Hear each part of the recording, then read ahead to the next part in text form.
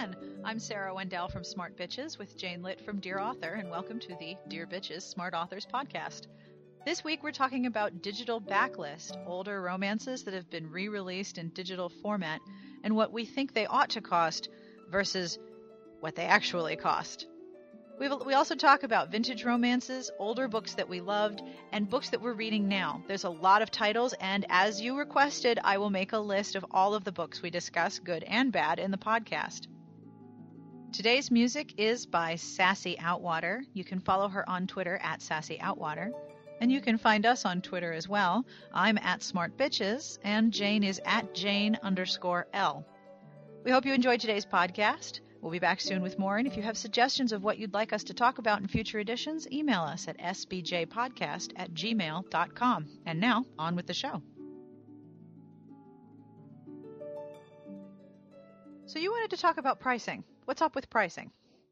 Well, there's some weird pricing going on. There's some titles put out by, I guess, was Warner, now is Forever, a division of Grand Central. And they're pricing these backlist titles at like $10, $11. Yes.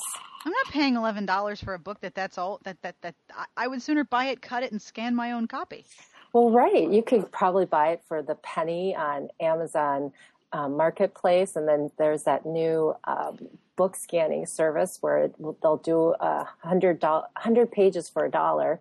So you could get your own DRM-free digital book for about $6 if you didn't have, instead of buying the $10.99 version. Why would you pay $10.99 for an old ebook? I mean, why? I'm completely baffled. Like, who thought that was a good idea? Don't know, but there's a few titles. Okay, it's actually Beauty and the Spy. Actually, is mass market priced at $22.99 with the Kindle with the Kindle edition for $10.99. Ways to Be Wicked is priced at $20.99 with the Kindle edition at $9.99. Well, I have no idea what's going on there. I can't even describe the look on my face. What? Yeah.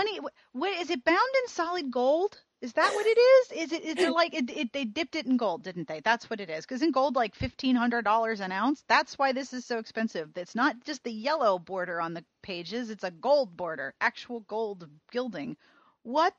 This book is from 2006? Yeah. Now, some people are saying it's an error, but it's been brought to their attention more than once. So if it was an error, wouldn't it have been corrected by now? I mean, this has been the price for like months. That's crazy. I love that there's a one-star review going, why did I buy this at $10? What was I thinking? I don't know. What were you thinking? Holy hell. You know, that makes me feel really bad for the author. Because Julianne Long has really good press, and you've been telling me how good her books are, and I have them on my to-be-read spreadsheet, which I'm now embarrassed that I keep, but I do. I'm like embarrassed for her that the book is so expensive. What the hell? Can you write a romance that's worth $22 in a paperback? Like, is there any paperback romance that you would pay $22 for? Well, yes. Which one? Well, let me explain this. People buy hardcovers all the time. I don't, but okay, yes, I'm with you. So Nalini Singh's in hardcover, Nora Roberts, Christine Feehan, J.R. Ward. So lots of people believe that these stories are worth $22, $25, and they're willing to pay it. I mean, I'm not willing to pay it, but some people are. So the story itself, some people have deemed is worth that type of money. But see, I would argue they're not paying for the story at $22. They're paying to have it right on release date in a format, a big, heavy format that is not going to break down or rip or break in half. I mean, it's kind of hard to destroy a hardback unless you've got a flamethrower, whereas a paperback can get hurt very easily. I always figured if you're going to spend $22, $23 on a book, you're not only paying for the right to be the first one out of the gate to get it, but you're also paying for that durable format. Well, I think that people are paying for the early release versus the format. I mean, I don't know how many people really enjoy reading hardcovers. They're kind of difficult to read. I don't know. My dad is one of those guys who reads like 600-page hardback novels about dead Civil War generals, and I've never understood that in my life, but he will only buy hardback, and I think he's nuts. Of course, now he has a Kindle because he has arthritis, so that may be part of the reason why he switched to the Kindle. I do not understand buying hardback. I've never been someone who says, I have to read this book and I'll get it in hardback. $22 to me represents too many other books that I could have bought. But when I look at a hardback for $22, I'm conditioned enough that that makes sense. If I look at a paperback for $22, I'm thinking, what's in there? Like free software? Well, like a free copy of Microsoft? What's in there? Reader JMC tweeted me last night and said that Carla Kelly's books are being, her traditional Regencies are being reissued. Marion's Christmas Wish is being reissued this Thursday, tomorrow, but it's $8.99, and it was a traditional Regency, which means it wouldn't have been more than 250 pages. Isn't that what, is it Penguin is doing with the older Joe Beverly Regencies? They're putting them in trade format, and they're, well, aren't they $17? Yes. Maybe yes. Are they doing the same with Carla Kelly, or is it a different publisher? This is a different publisher, Cedar Fort. Yeah, that's a lot of money. Now, these books used to be very hard to find, and they were fairly expensive on the used market. However, I think that most people will balk at paying $8.99 for a traditional Regency. I do too. One of the things that I really like about the HarperCollins classic romance sales that they've had with Loretta Chase and with Joanna Lindsay is that not only are they offering backlist at a really low price, but it's just at the border of my convenience price. I'd say between $99 and $2.99, I will buy a digital copy of a book I already own just to have the convenience of having it with me wherever I am. $8.99 for something that I'm mildly curious about, I still wouldn't buy that. That's not convenient in any definition. I think the problem with backlist titles is that readers, I think there's a bunch of things that go into readers' valuation of backlist titles. First, it's a used product. I mean, it's already been out there for years and years and years. It's not new. And so people are just apt to spend more money on quote unquote new things than they are on used things or old things. Even if it's a new format. Yeah, I agree with you. I also think that you compete with the used book market. So there's a little shop that I go to where I can buy category books for 10 cents. I came home one day with 60 books and I had paid under $10 for them. That's a lot of freaking books. Yeah, because, they're 10 cents a copy, so you're getting 10 books for $1. And you can get real finds there. Or I don't know, does your Planned Parenthood have a book sale? Our Planned Parenthood hosts a book sale twice a year at the state fairgrounds. And you can get boxes of books there for like $5.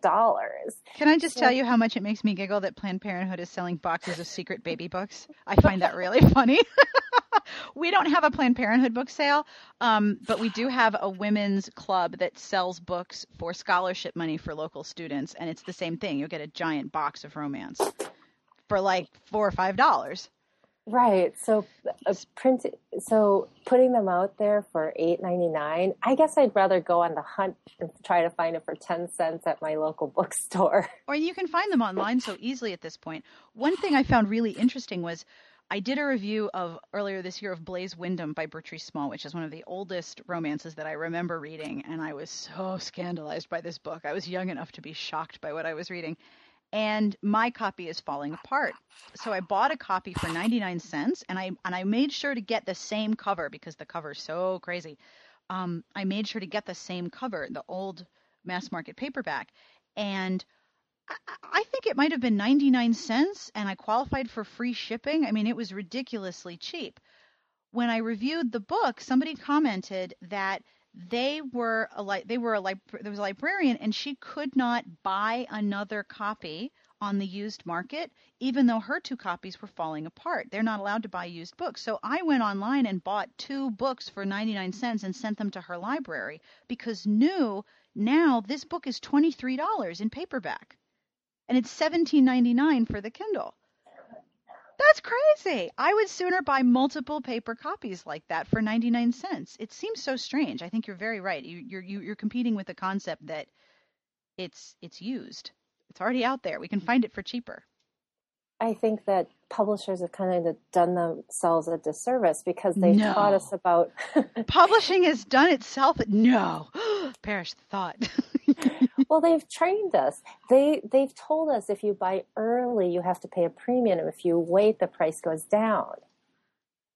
Right. So the farther out farther out from that original publication date, cheaper and cheaper we think it should be. Yeah, they were hoisted by their own petard on that one, weren't they? Until the pendulum swings all the way around and you're a rare and used book. And right. your price is high. But that's not ever going to apply to many, many, many of the romance books. I don't remember. The most expensive one I've seen in paperback was the Christina Dodd with 3 hands. And even though there are copies online for $4 or $5, there was somebody who listed it for $275. And I thought, you go with your crazy self. And I know that copies of that one Nora Roberts that she won't allow to be re-released are Promise Me Tomorrow. Yes, that's like the holy grail of used romance. If you find that, it's worth quite a bit. I'm really trying to think if there was a book that I would pay that much for in plain old everyday paperback format.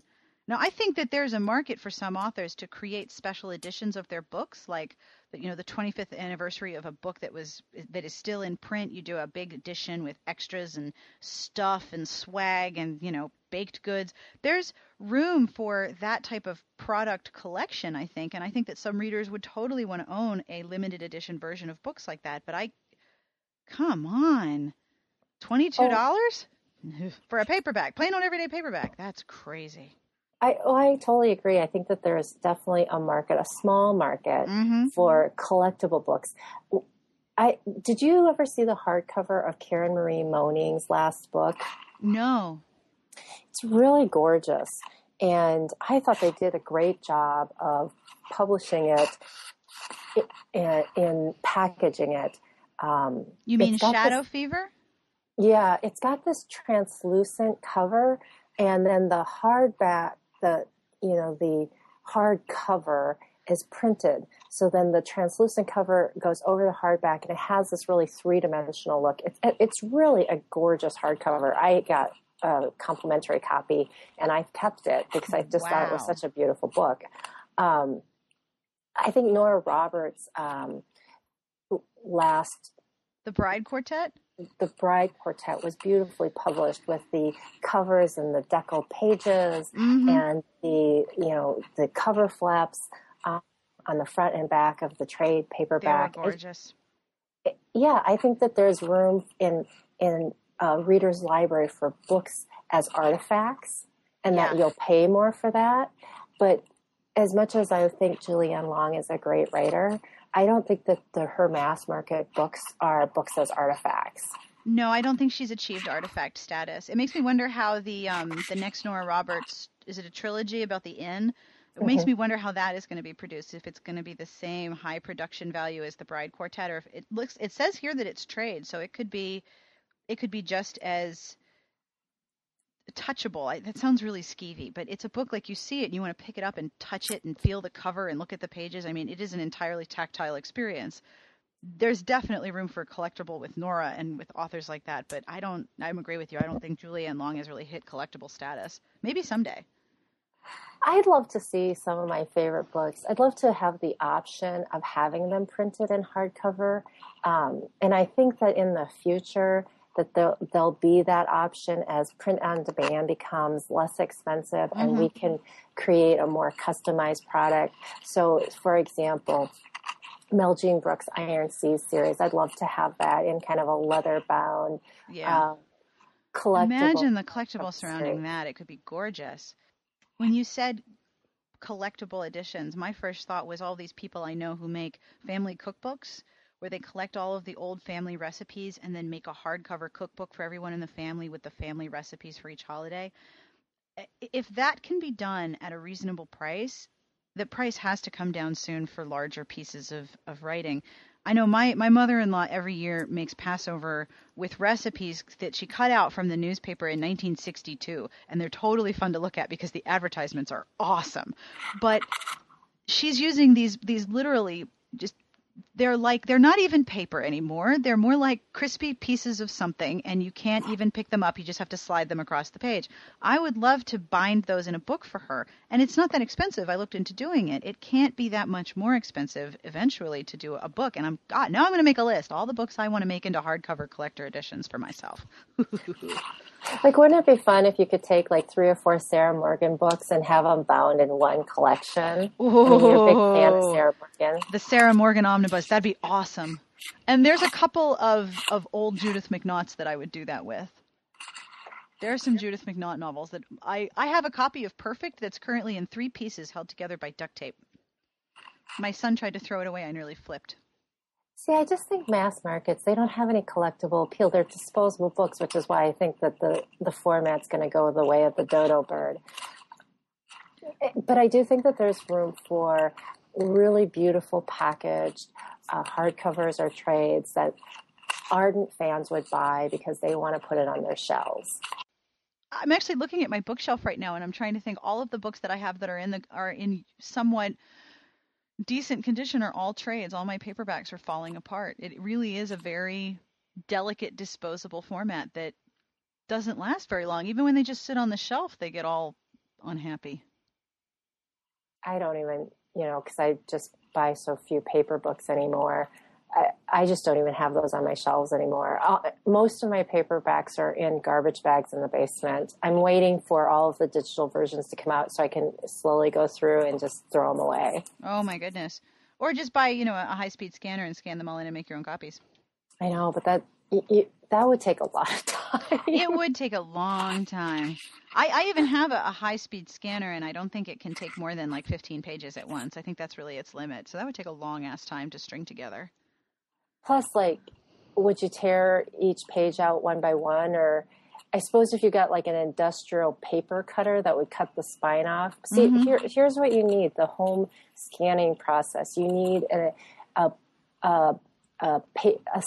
binder slicer that will slice the bindings off. I feel like we're showing people how to make moonshine. Yes, exactly. Sarah and Jane make moonshine. Okay, so you need a binder slicer and then a high-speed scanner where you can stick your entire book in and it will scan it in like 5 minutes. I know there are some. I just don't think I could fit one in my house. They're big. They're big machines. So if something like that is developed for like a couple $100, I'm there, and I will go through my entire collection in one weekend. And scan it all in for your own personal library. To sum up, I think that backlist titles need to be cheaper than frontlist titles. They need to be $3.99 or under, I think, because that is, like you said, that's the convenience price. Exactly. Because essentially you're selling the book to someone who's A, curious, or B, already owns it in paper and wants the convenience of digital. Right.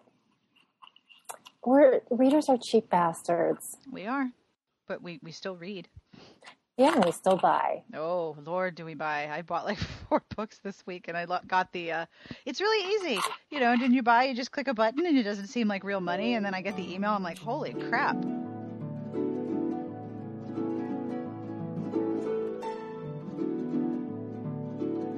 Old school backlist titles.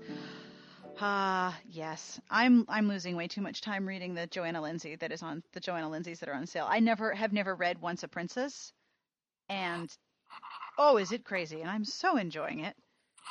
I can't remember that book. Tell me about it. Okay. Well, I'm not that far into it, but there's a made-up Eastern European country populated with really beefy alpha males because they're sequel bait, I presume. And the prince is in the position of having his father abdicate or step down due to illness, and the father is insisting that the son honor the betrothal that was made to this last of the ruling family of that country. Apparently the father got control of the country by, I don't know, Harlequin Presents means or something. So there's another dynastic family that has an equal claim to the throne, and so they arranged a marriage so that no one would question their leadership and they'd have beautiful children forever and ever. But the best way to take care of this young woman whose life was in danger because she was the last of her line was to send her to the United States with some woman who was going to raise her as a princess because, that always ends well. And of course the woman dies, and of course the girl disappears, and so they have to go track her down. Without the internet, they manage to find her because she's a barmaid in a house, not going by her real name, and she's the abused daughter of this piece of crap who is bedridden, and they keep describing him as bloated. Which is just, and she went in to feed his bloated body breakfast, and I was like, gross.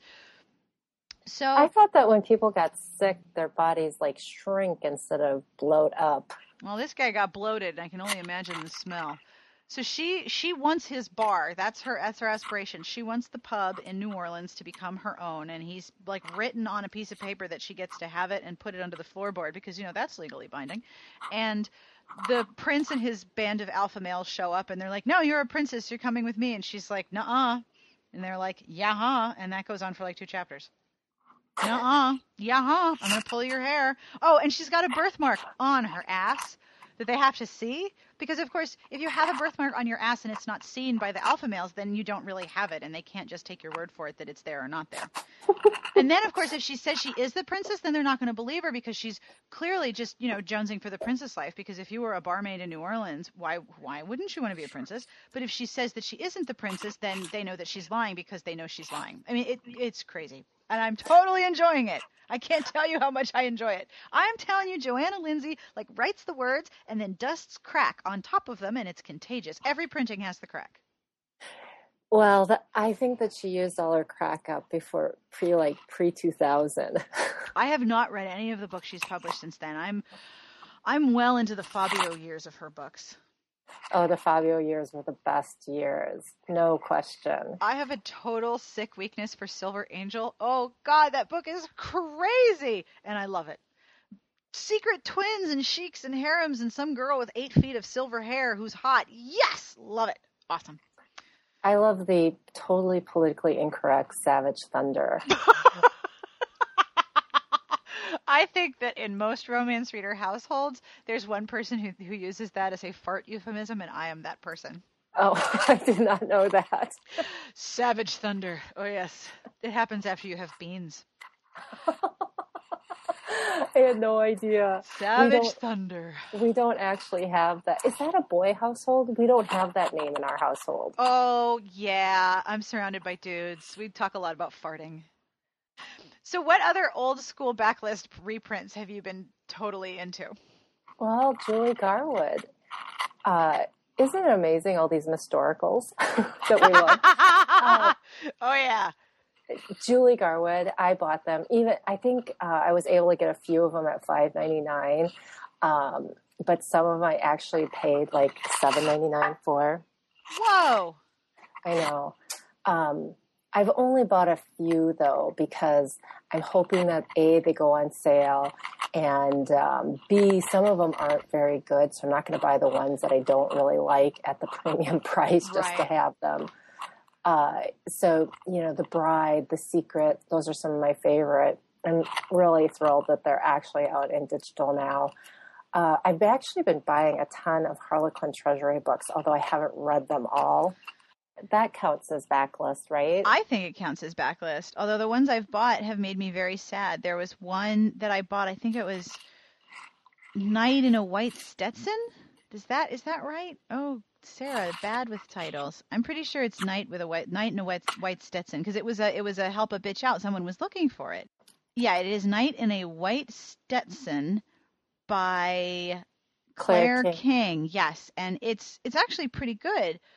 But it's an OCR scan, and the errors are so bad. It got to the point where there was one every other page, and I was like, I'm so distracted by the number of errors, even though I know why they're there. There's some that spell check would have caught. Is it really that hard to run spell check? I don't know anything about digital book production. I presume that running spell check is not something that can be done easily, because holy hell. I agree. production value of the Harlequin Treasury books is pretty poor. And it makes me sad because some of them are like, oh, I want to read this book again. And then you get it and you're like, oh, that's not going to work. And they're $3.99, which is a totally decent price. A lot of times, because they're non-agency, you can use a coupon on them. Yep. You can get them for 50% off sometimes, or $1 off, Yep. depending on what your coupon is. So, yeah, I think that those are a good value. I agree with you. I wish that they were of higher production quality. In fact, sometimes I get so irritated, I want to crack strip the DRM so I can make a corrected version. I'm going to strip your DRM just so I could run spell check. Yeah, that's a threat that strikes fear in the heart of many. I'm going to crack your DRM and correct your spelling errors. But I actually read a book 2 days ago that was just recently. It was a new release, digital release from a big publisher, and apparently the T's are hard for them to make. No, the letter T? Because there are lots of those without the T on it. Oh, man. And I read, Courtney Milan made some comment once about how this might be a kerning problem. I don't really know what it is. But apparently F's and T's present a big problem, and so sometimes they disappear in the final product. Oh, great. What the hell? So my favorite old school Harlequin Treasury book is Hot Surrender by Charlotte Lamb. I shouldn't say my favorite, but the one that I've enjoyed in the past month or so. Hot Surrender by Charlotte Lamb. I am not familiar with this one. Well, Zoe is the heroine, and she's actually a film director. And she has a very hate relationship with the hero. Oh, I love those. And there's no baby epilogue. It's actually kind of a battle of the sexes sort of story. She couldn't handle this man in her life. Her feelings were too intense. Ooh, it has a 4, a 2, and a 1-star review. Yes. Readers had very strange things to say about it, too. Ooh, nice. You know, one of the comments is, why is she a bitch? That's exactly why I like the book. Because she's such a bitch.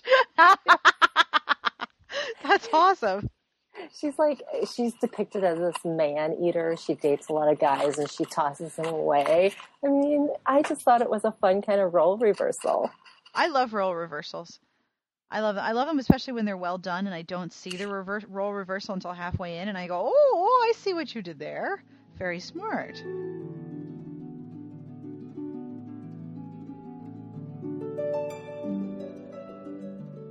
Thanks for tuning in to another edition of the Dear Bitches Smart Authors podcast.